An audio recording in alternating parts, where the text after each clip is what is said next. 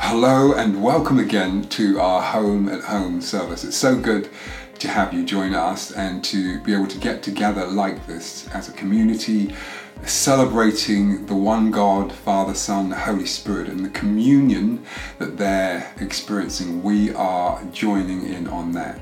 And it's so good to have such a wonderful welcome and our worship team knitting this all together with this expression of worship. And I'm so excited, that we have these moments that are intimate and that genuinely form connections between each of us. And so hopefully today, again, you're really going to settle in and make this a time where we can be vulnerable and encourage one another so that we can be stronger in our faith. So let's take this journey as we continue.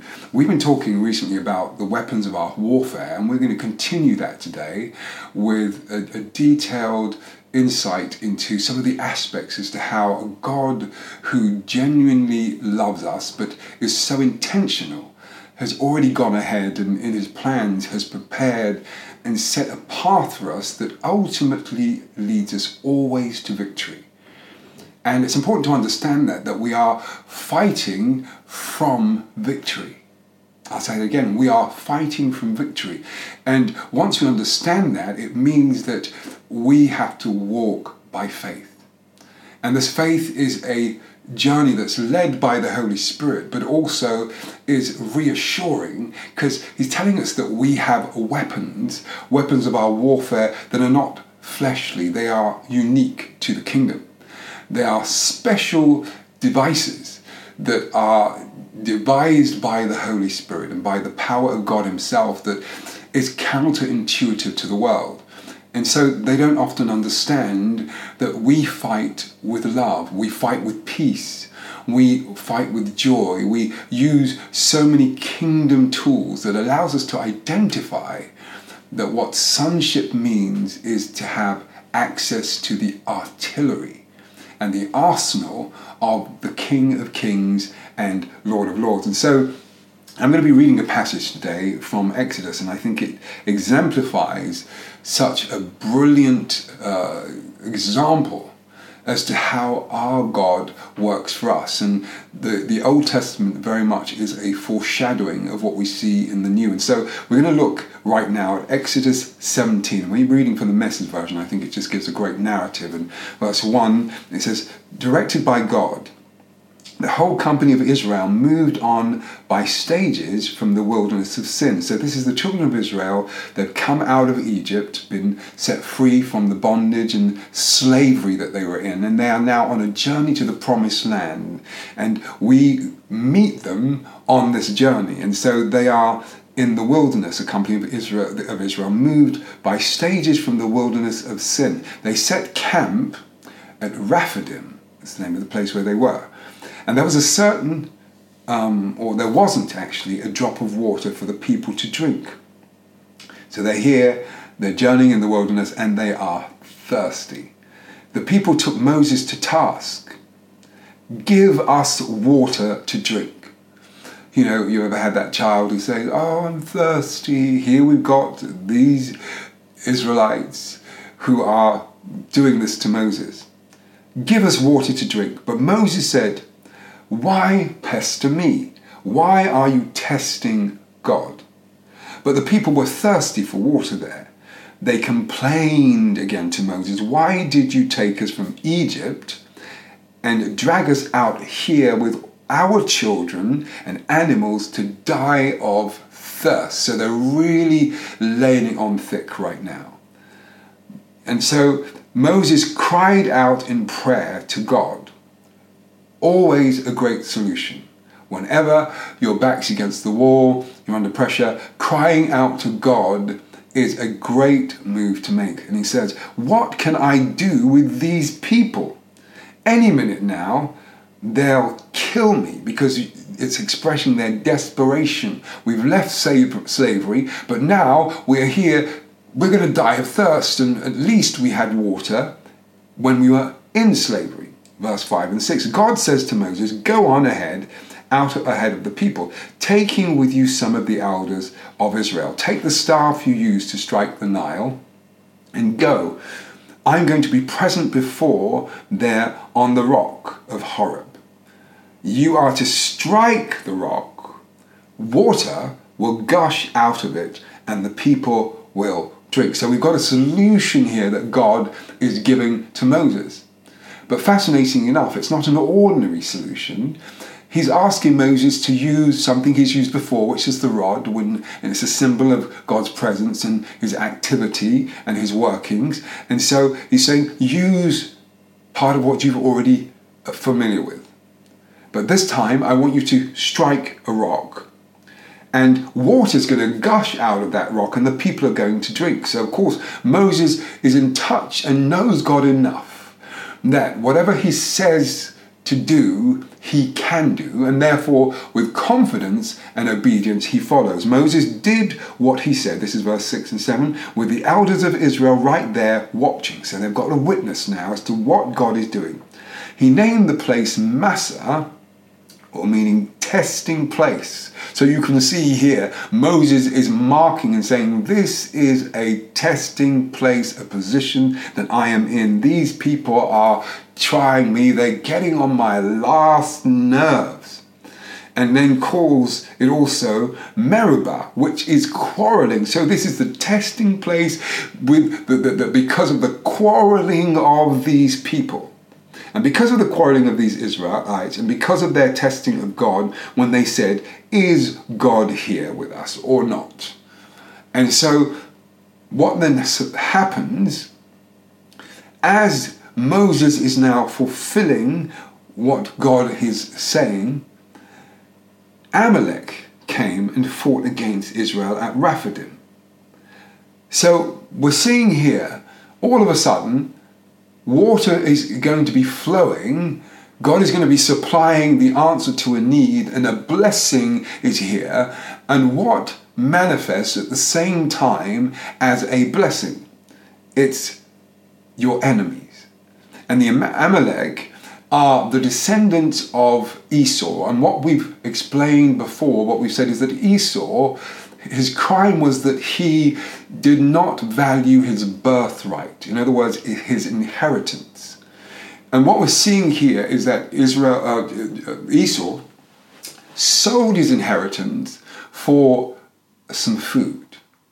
And what's interesting here is we're seeing Amalek, who are the descendants of an individual his issue was holding on to inheritance, and they are now going after what God is providing for his people as their inheritance of the miraculous expressions of his nature. Amalek came out and they're fighting against Israel at Rephidim. Moses then orders Joshua, select some men for us and go out and fight Amalek.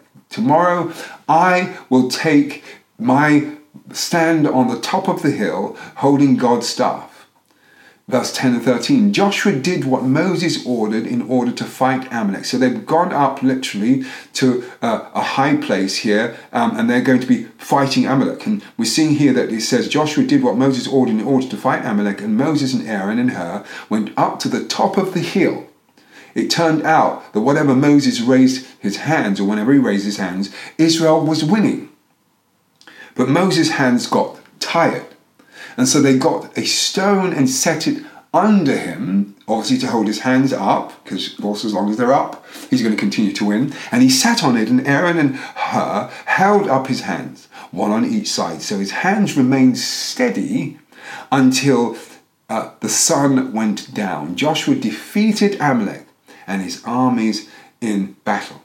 He continues to say, God says to Moses then, write this as a reminder to Joshua to keep it before him, because I most certainly are going to wipe out the very memory of Amalek, who of course is trying to steal the birthright or the inheritance of Israel. And he says, Amalek of the face of the earth. He's going to wipe him out. And Moses built an altar and named it God my banner. And he said, and salute God rule. And God at war with Amalek was always now on the cards. So we see here that Moses now has fulfilled what I really want to express is a forerunner of what Jesus Christ has done for us. You see, here we've got an individual in crisis. We've got a whole group who are now desperately crying out, and he's under a siege of desperate individuals. And Moses, we see now, is told by God to connect with the rock. Now, the rock is a symbol, and I will say this now, of Jesus Christ himself. David is very adamant through the Psalms. He calls God his rock, the rock of his salvation. And he's so adamant that countless times you hear him referring to God as our rock and his rock. And so here, Moses now called or declared and by God, instructed to strike the rock, and out of the rock will flow water. And we hear this represents this rivers of living water, that as the rock is now dwelling within us, Jesus Christ himself, the Bible tells us through the Holy Spirit that we too will flow out of our bellies with rivers of living water. And so here we see that these are prototypes, these are typologies of God, Jesus Christ himself, being the rock out of which our thirst is quenched, out of which we can see a difficult situation saved and abated through the power of our God. So Moses here strikes the rock, but also we see that in the middle of the battle, that Moses has been placed to sit upon a rock. So we've got here, this is now appealing and drawing from the rock of our salvation, but also in the middle of a battle, ensuring that you are seated on the solid rock. And in this moment is where we then make the expressions of our worship, that God, through the power of the angelic host, goes to fight on our behalf. And I want us to really understand what's going on here, that you can read this and you can focus on the murmuring. You can read this and focus in on all certain aspects, but not understand the power of the symbolism. That in every crisis and trial, you may find that there is a blessing that is on the way. And the enemy's plan is always to intercept your inheritance, to intercept the blessing on the way. But you have to now make sure that you are connected to the rock, which is Jesus Christ. You've got to also make sure that in the process you are seated on the rock, a solid foundation, and that the expression of what you do is to have hands raised, and it allows you to fall into the form of what the kingdom expresses as kingdom warfare. Because while Moses was doing this, what was manifesting through Joshua was the winning of a battle. I want you to understand that this now, because we are dealing not with physical but spiritual things, because this is now the era of the Holy Spirit. We had the first era of the Father, we had that of the Son, and this is a whole other theological construct here. But we are in the era of the Holy Spirit, where things that we do in the natural manifest and impact the spiritual, vice versa. And so we're seeing here that when we, if now putting it into our context, when we are raising our hands, when we are seated on the rock, that what we are doing physically has a spiritual manifestations as battles are being fought by angelic beings all around us. And look what happens here. Moses maintains hands raised and the battle is won. Can I take us to a place? 1 Corinthians 10. Look at what it says here, verse 3. They all ate, it says here, the same spiritual food and drank the same spiritual drink. For they drank from a spiritual rock that accompanied them, and that rock was Christ. Now, this is Paul talking about what happened to them in the wilderness. Look at this again. He says, they drank the same spiritual drink, for they drank from the spiritual rock that accompanied them. This is Christ, the rock, and that rock is Christ. But it goes on to explain to us that this whole principle of what Moses was doing was again a prototype of the ecclesia. Who is the ecclesia? The ecclesia was an assembly of competent citizens of a region who met at regular intervals to govern. This was done by a verbal yes or no, or upraised hands. Hello, can you see that? What was Moses doing? Hands were upraised. It was an indication as to how the outcome was going to be. And their sphere of influence included A, decisions on suggested laws and financial decisions on new laws or any new laws. Also, appointments to official positions. Also here, both internal and external policies in the region, including contracts, treaties, war and peace, and financial matters. This is what the ecclesia has responsibility to rule over, to make decisions over. They also, the ecclesia, would rule on cases of treason. The ecclesia ruled on societal and cultural matters for its geographical location or territory. So again, they were assigned to a territory. I wonder if you understand that we all are assigned to a territory, and that our responsibility as the ecclesia is to conduct. We spoke earlier in the previous message about the binding and loosing. As we do so, the God of angel armies then activates the angelic host to move on our behalf. And the ecclesia chose by, this is how they made those decisions, by upraised hands who would sit at the Areopagus, the High Court of Athens, okay, the Areopagus, okay, the High Court of Athens, similar to our Supreme Court. So you and I are the ecclesia.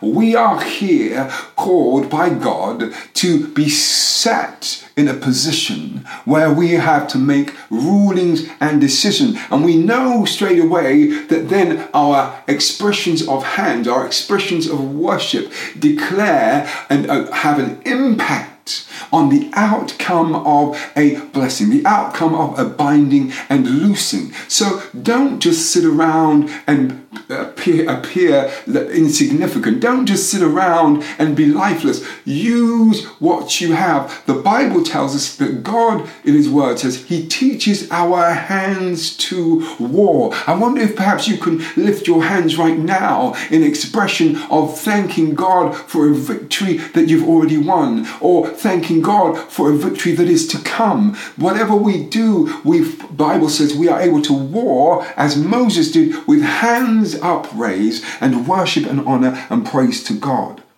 You see, remember that our God has loved us so much that the length He has gone to allow us through a Christ that was made lower than the angels, that after He sacrificed once and for all, is now seated at the right hand of the Father. He did it so He could take us with Him. So we now are in a supreme position. As the ecclesia, you are seated in positions of authority. You might feel that you're in an insignificant place at work. But can I tell you that in the kingdom, no matter where you are seated with God in heavenly places. Look at what it says here. Ephesians 2 verse 6. And God raised us up with Christ and seated us with Him in heavenly realms in Christ Jesus. I'm hoping by now you're getting this. We've journeyed through this. We've said this a number of times. I'm hoping you're grasping this, that we are not ordinary, that when we are seated, our minds, our affections set on things above, it allows us to be seated in those and present. That's the point. Seated and present. Because you can be seated somewhere and not be present. I wonder right now if the enemy is trying to distract you, but your responsibility as an ecclesia member is to be seated and also invested to what rulings and decision, to what warfare and what outcomes are going to happen today and in the immediate future. Ephesians 1 verse 17 to 23. We are going to read, look at this, that the God of our salvation the God of our Lord Jesus Christ, the Father of glory, may give to you the spirit of wisdom. This is a prayer and revelation and knowledge of him. This is what was being prayed by Paul, that God would give us the knowledge and wisdom and the revelation of him. Verse 20, which he worked in Christ when he raised him from the dead and seated him at his right hand in heavenly places, far above all principalities, not some, all principalities. Hallelujah. And put all things under our feet. Where were the Rephaims?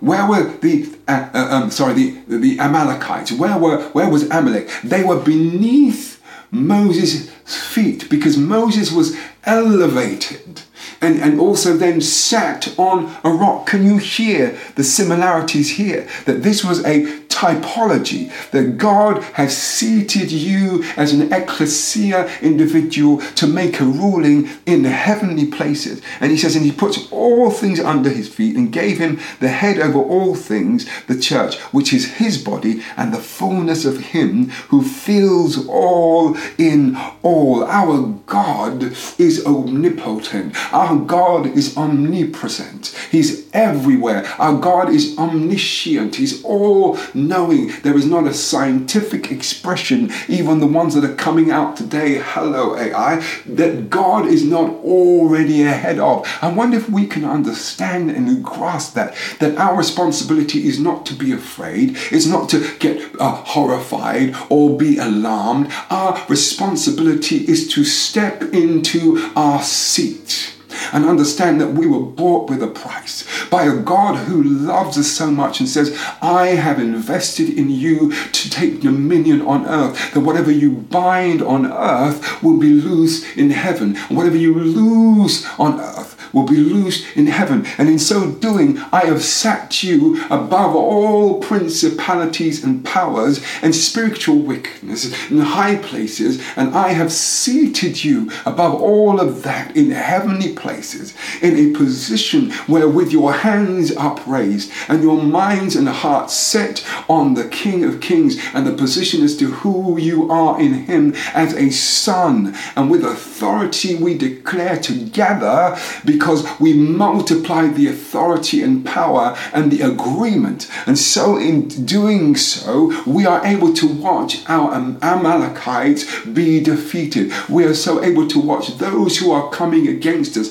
that emotion, that attack of the enemy, that naysayer, that criticism, that sickness, that illness, whatever it is, that God works it for our good. You see, Joshua was able to finish the battle because Moses' hands were held up and the sun did not go down until the battle is won. Can I tell you that God is not going to stop halfway? If you can stay the course, if you can hold the position, then as an ecclesia member, that is somebody who knows a God who through love has come down and given his life to redeem you, so you can be seated in heavenly places above all principalities and powers, that today the victory is yours.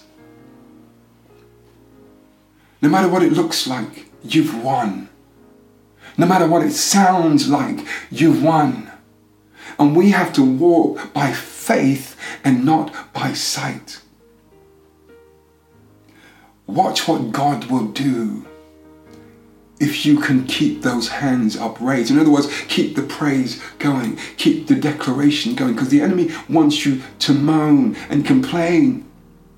But if it wasn't for a Moses, those individuals would have died in the wilderness of thirst, because God needed someone who was prepared to connect with the rock. You see, the children of Israel has said to Moses, we don't want to go up to the mountain, the rock of God. You go up and bring the information to us. So there was this separation. But God is saying that you and I are one with him.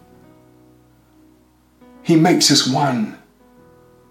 And if we can be one, we can see our county change. We can see our families change. We can see our husbands and our wives transformed into anointed, gifted men and women of God. Our children great in the land as God has declared, that we will be blessed in the city and in the field, that the job that they told you no will all of a sudden turn around and they say yes. Why? Because our hands are upraised. We're seated in heavenly places with our connection to the rock of God, that the flowing water of the Spirit of God is flowing out of us, that in our bellies we are overwhelmingly flowing and we are wells of salvation, and we're seeing that the power of the blood of Christ has given us the authority that what we declare will happen. Be encouraged today and know that the battle is not ours, but it is the Lord's. May you be encouraged. May you be inspired. May you know that no matter what, we win. May God bless you today. For the weapons of our warfare are not of flesh, but they are mighty to the pulling down of strongholds. I wonder if you can keep your mind set on things above, and with your hands upraised, believe that it's already done. Whatever it is you're going through right now, whatever battle you're fighting, keep the hands upraised. Find a brother or a sister, another ecclesia member that can help you keep your hands upraised, and watch what God is going to do for you. The battle is not yours, but it is God's. God bless you.